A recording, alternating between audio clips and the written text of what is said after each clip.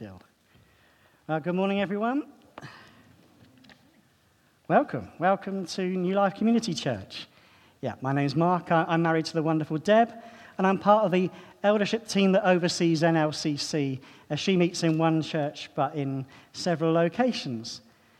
Now, maybe you've recently joined the church, maybe you're just visiting, or perhaps you're just listening to a recording, and so you might like to know that you join us as we're just getting into a series of messages from Paul's first letter to the Corinthians.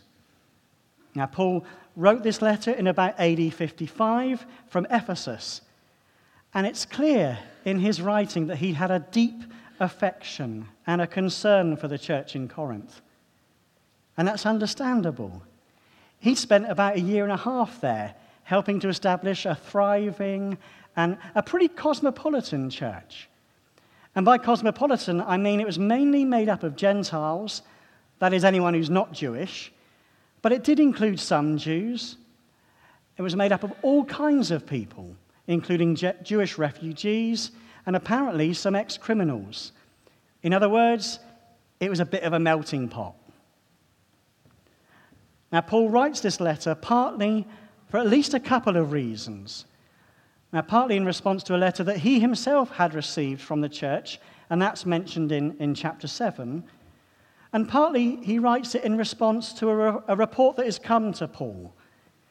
And in this report, Paul learned that some of the Corinthian believers were behaving in a way that was a little bit disturbing, and also that there were growing divisions in the church. And it appears that Paul writes this letter, at least in part, to bring some correction regarding the actions and the attitudes of these believers. Now, although this letter was written nearly 2,000 years ago, the church today is still faced with many of the same issues. And that being the case, God has just as much to say to us through his words given through Paul as he did to Paul's contemporaries. Now, we'll open up our Bibles in a minute or two, but before we do that, let me ask you a question. Have you heard of the Arnots? Now, some of you who've been around the charismatic church for a little while, you might be thinking that I mean John and Carol Arnott, who founded the Toronto Airport Vineyard Church, and that was the birthplace of the Toronto Blessing. But that's not the Arnots that I'm referring to.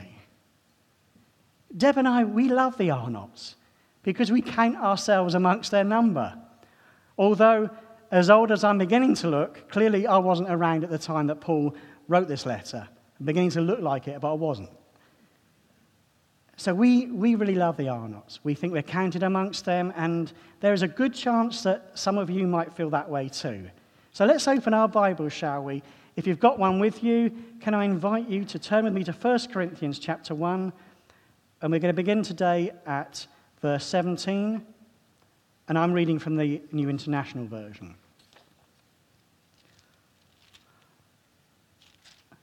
For Christ did not send me to baptize, but to preach the gospel, not with words of human wisdom, lest the cross of Christ be emptied of its power.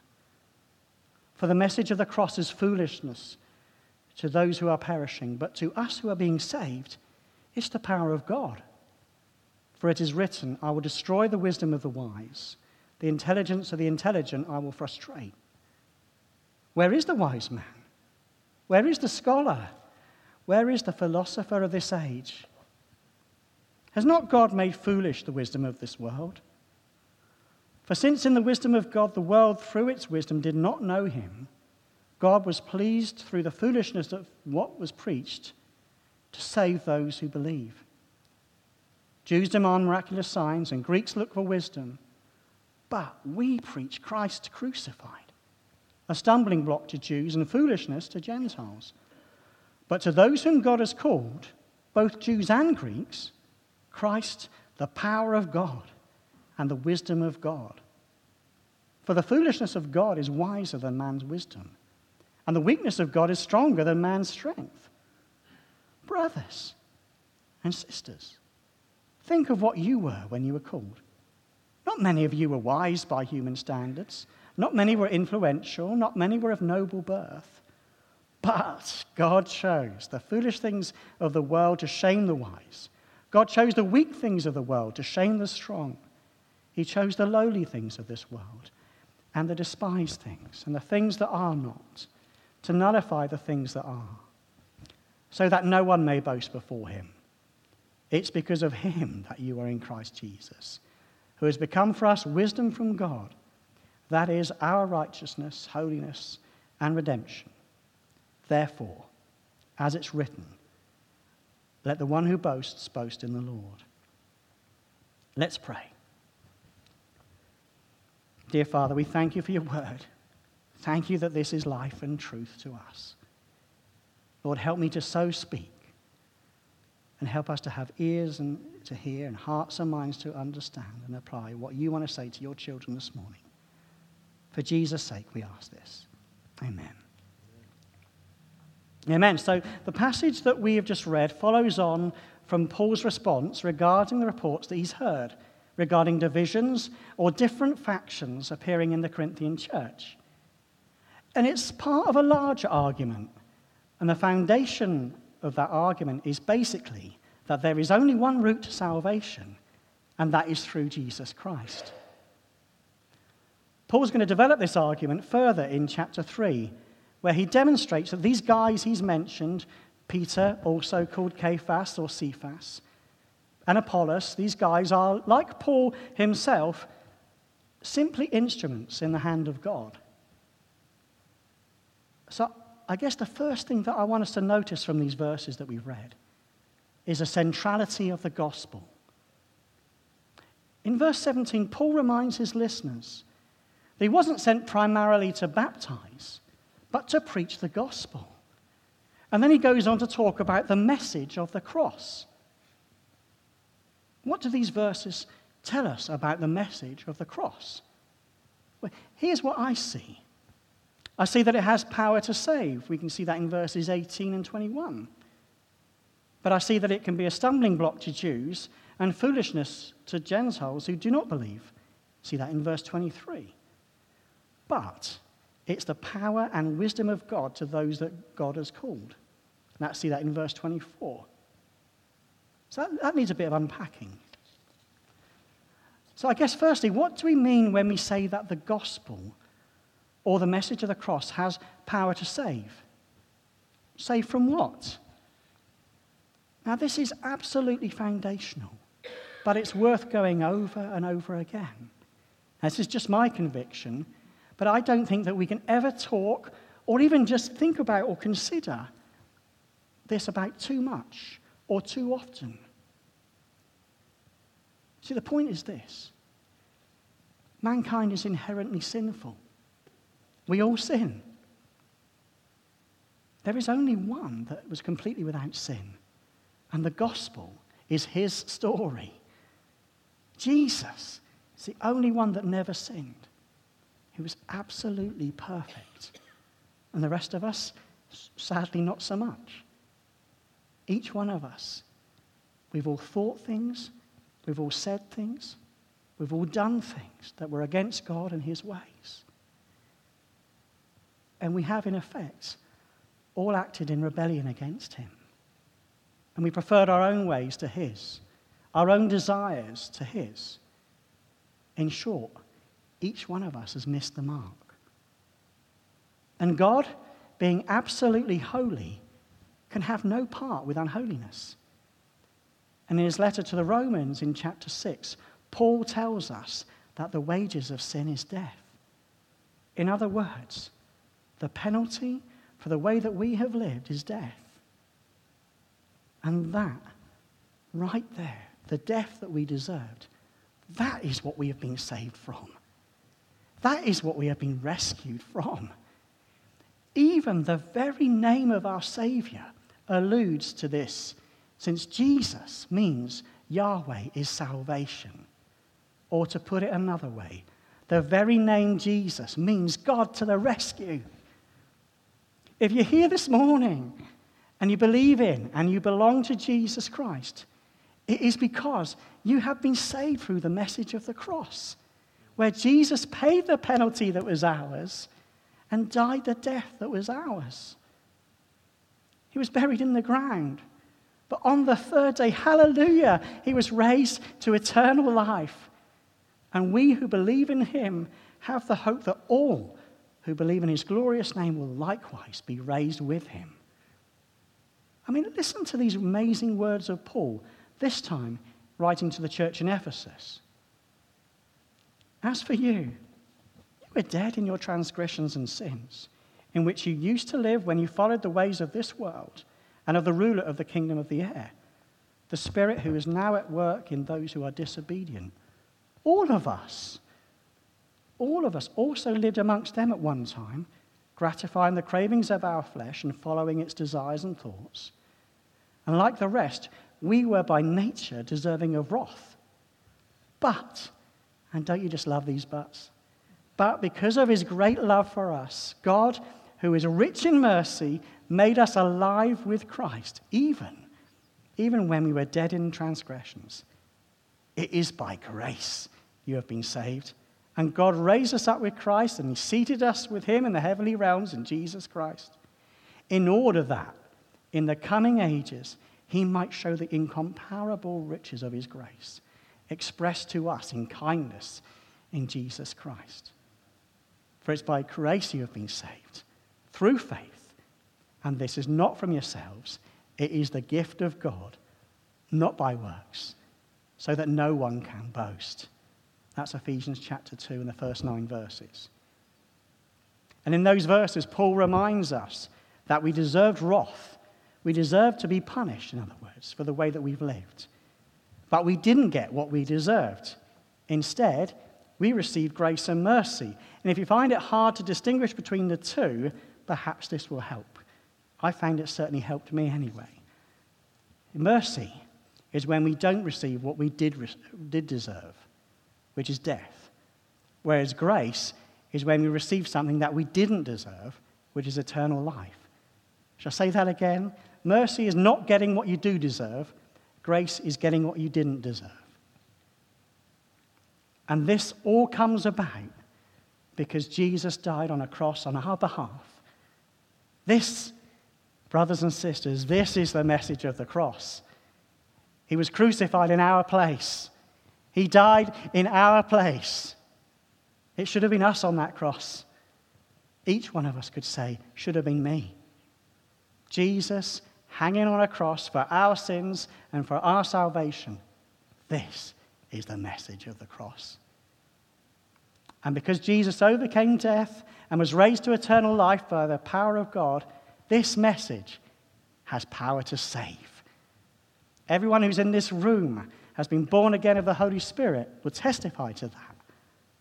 We have been saved and we are being saved. In other words, we are being sanctified. We are not yet the finished article, but we are being made daily into the likeness of Christ with the wonderful promise that when we see him, we will be like him. And that's what it means to be in Jesus Christ. We've been made righteous. We've been made holy and set apart for God. And we have been redeemed or purchased by and for him, as we are told in verse 30. So whilst Paul writes that the message of Christ crucified is the power of God to those who are being saved, the question arises then, why does he also write that the same message is a stumbling block to Jews and foolishness to Gentiles? Well, the Jews were expecting a Messiah, but the Messiah they got wasn't the kind of Messiah that they were expecting. They were looking for a warrior king, someone like King David of old. But what they got was something very different. They thought he would come in some kind of military power. But this Jesus, he seemed to treasure meekness and humility. And to the Gentiles, many of whom were Greek, with their clever philosophies and their worldly wisdom and their stories of heroes like Perseus and Hercules, this message made no sense to them. I mean, it must have just seemed daft, I guess, because it was an offense to their endless search for wisdom and knowledge. And in verse 22, Paul tells us that the Jews demand signs and the Greeks look for wisdom. Now, I find that really interesting and not a little ironic.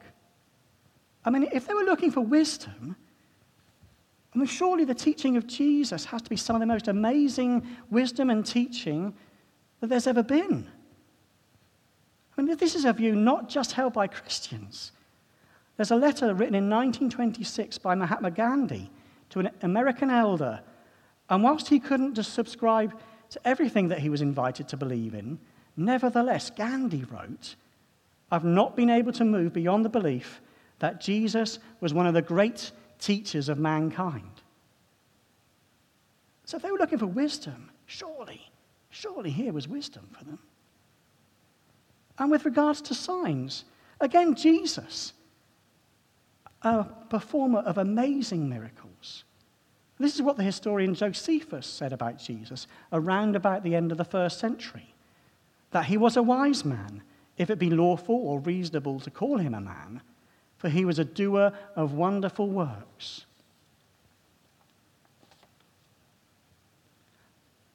But it's interesting, isn't it? Paul doesn't major on the teaching of Jesus or the miracles of Jesus, the things that the Jews and Greeks were looking for. What does Paul major on? He preaches Christ crucified. And although it's an offense to the Jews and probably just plain daft to the Gentiles, to those of us who believe, it is the power of salvation. Let's move now to the next thing that I want us to notice from these verses, and I'm going to call that God's grace in election. And verses 24 and 26 tell us that there are those that God has called. And then several times, Paul reminds the believers, in effect, that they have been chosen. Listen to the refrain that echoes right throughout verses 27 and 28. 3 times we are told that God chose. God chose the foolish things. God chose the weak things. God chose the lowly things and the despised things. Now, this doctrine of election, that's a massive subject. And I don't really have time to go into too much detail today. I would just point you towards Ephesians chapter 1, Romans chapter 9, and remind us that if we are believers in Christ, it's because we were chosen before the creation of the world and before we had done anything, good or bad. And so it has nothing to do with our intellects. It has nothing to do with our accomplishments. And brothers and sisters, that's really good news for us. I mean, I hope you believe that it's good news. God chose the lowly things of this world and the despised things and the things that are not. There we are, right there, the are nots. Now, in all seriousness, maybe in your past, some of us here have been told that we are not something. And maybe this has felt like a curse over you. And you think, I'm not good enough. I'm not tall enough. I'm not clever enough. Not enough. So this is good news for some of us this morning. Jesus died on a cross, not just for our sins, but to proclaim freedom from such curses. If you are in Christ, you are enough. God loves you. He accepts you. In Christ, that's enough for God. And that is liberating. And that's why I love these verses, because I am one of the are-nots. Paul encourages us to remember what we were like before we were saved. Brothers and sisters, think of what you were when you were called. Not many of you were wise by human standards. Not many were influential. Not many were of noble birth. So maybe some of his original readers or listeners were wise. Maybe some were influential. Maybe some were of noble birth. Maybe some were, but not many, it seems. So their being chosen had nothing to do with being clever or influential or from a good background. And so it is with us, brothers and sisters. And wow, what a great leveler that is. Not that there's anything necessarily wrong with being wise or clever or eloquent or gifted. It's just that we need to have a right perspective. Otherwise, we could become arrogant. And sometimes, perhaps without even realizing it, our attitude can become, well, God's really lucky to have me in his kingdom. I realize lucky and theological doesn't kind of work, but you get my meaning. And I have to confess that I am not immune from this trap. And so I need a little perspective to bring a little correction to my attitude and to see these things as gifts from a kind, almighty God. Gifts, but not qualifications for entry into his kingdom. And I suspect that I'm not alone in that. Because there's only one qualification necessary to enter the kingdom of God. Each of us must come the same way. We must come through the cross. We must confess that we have sinned. We must turn our backs on the way that we used to live. We must believe and confess that Jesus is both Lord and Savior. And we must receive the forgiveness of God for our sins and also receive the gift of eternal life through his Holy Spirit. So in these verses, Paul is reminding us that there's only one way to salvation. We won't get there through earthly wisdom. We can't earn or buy our way in. And any earthly influence we have, that's not going to help us. The kingdom of God is not like a nightclub where we can tip the bouncer to let us in or claim that we know the owner. Because unless we have responded to the invitation to come to the cross and put our faith in the person and the completed works of Jesus, on that great and fearful day, he's just going to say, sorry, I don't know you. There's only one way. And it's the same for all of us, whoever we are. It doesn't matter how rich or clever or eloquent or how well connected we are. There's only one way. So it's kind of a upside-down, topsy-turvy kingdom, isn't it? And Paul reminds us that there's only one way into the kingdom of God in order to bring correction to the kind of tribalism that he's been told is rising up in the church in Corinth. He reminds believers that there's only one way to salvation and that it isn't by being eloquent and it isn't by being clever or connected, which are the kind of attitudes that, let's face it, the world glories in. So what a unifying message this is. And that's its purpose. It's a great leveler because its purpose is to bring unity. Because when we remember that we all come through Christ and we are all one in Christ, then that brings unity. We are united in Christ. And that's the point of these verses. And when we remember the centrality of the gospel, it helps us to have a healthy perspective of the church and of its members. It helps us get along with other believers in other denominations. We might not agree with all their practices. We might not agree with all their interpretations of Scripture.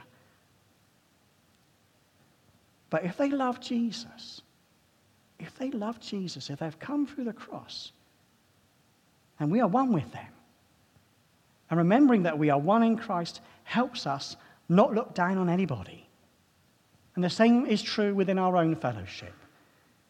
We dare not look down on anyone, not even on the kind of people that the world despises, because God chose them. He chose those who are weak to bring shame to those that think they're strong.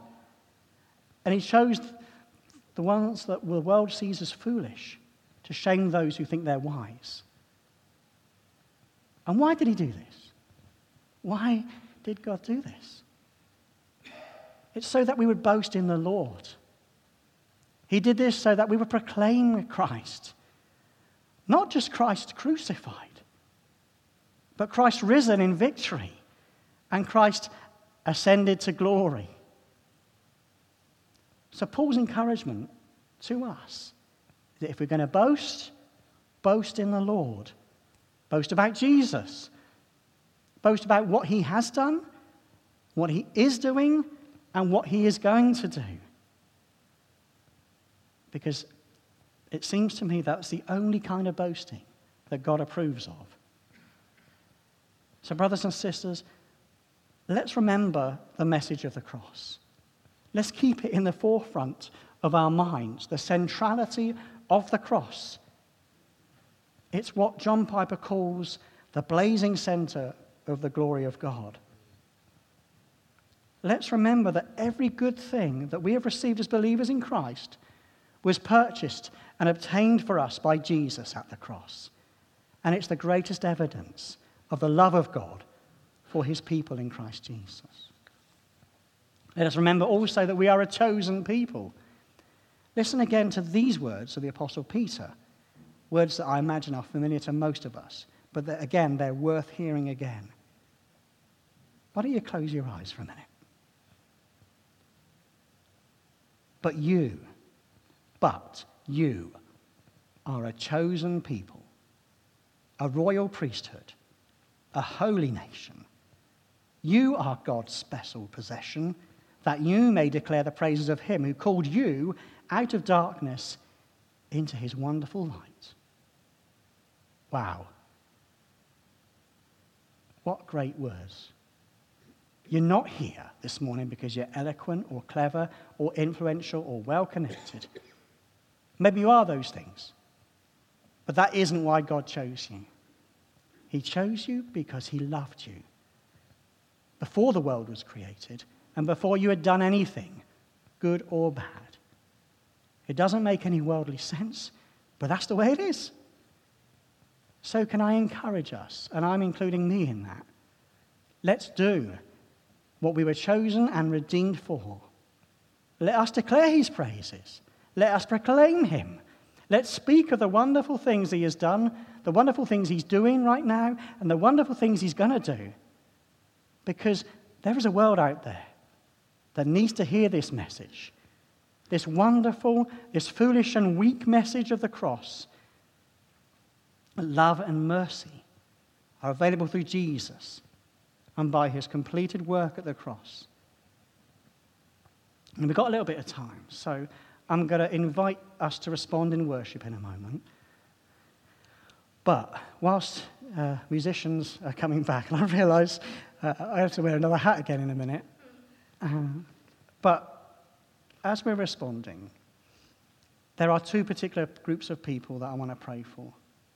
Now, there may be other things that you've heard this morning that you might want to respond to, and I would love to pray for you. But in particular, I have in mind two types of people. So firstly, I've spoken mainly this morning to people who have responded to the message of the cross, and they've placed their faith in Christ Jesus. And whilst I know many of you fairly well now, and I'd be confident that most of you would identify as Christians, as followers of Jesus Christ, nevertheless, I'm aware that it's possible. It is possible to come along to church, maybe even for years, but never fully have surrendered your life to Jesus Christ. And I don't know, there might be some people this morning that have never fully surrendered. I don't know. All of us only ever know where we are at with Jesus. So I'm just going to put it out there. Or if you're listening to a recording and you want to respond to the gospel of Jesus, then get in touch with us through the website. And maybe you just want some assurance this morning. So you're here and you know that you're not quite sure where you stand. I would love to pray with you and kind of bring some reassurance there. But the other kind of people that I have in mind this morning are those that, maybe you even physically flinched when I said the words "not enough," because that's how you feel. Those words resonated with you. And I think there may be a few of us that are in that boat. So I'm going to ask, if that's you, I want you to be really brave. Because I am in this boat. So I want you to come down the front. I realize that's a big thing. But if you want to be free of those curses, I would love to pray with you. Because it's not me that you're responding to. It's the prompting of the Holy Spirit. It's not me you're coming to. It's Jesus. And I just want to pray with you because I know how that feels. So I would count that as a privilege. And I think that Jesus not only has power and authority to release us from darkness into his kingdom of light, but he has got power to break chains. He comes to proclaim freedom. So if that is like a curse over you and you want to be free of it, will you come? Will you let me pray with you?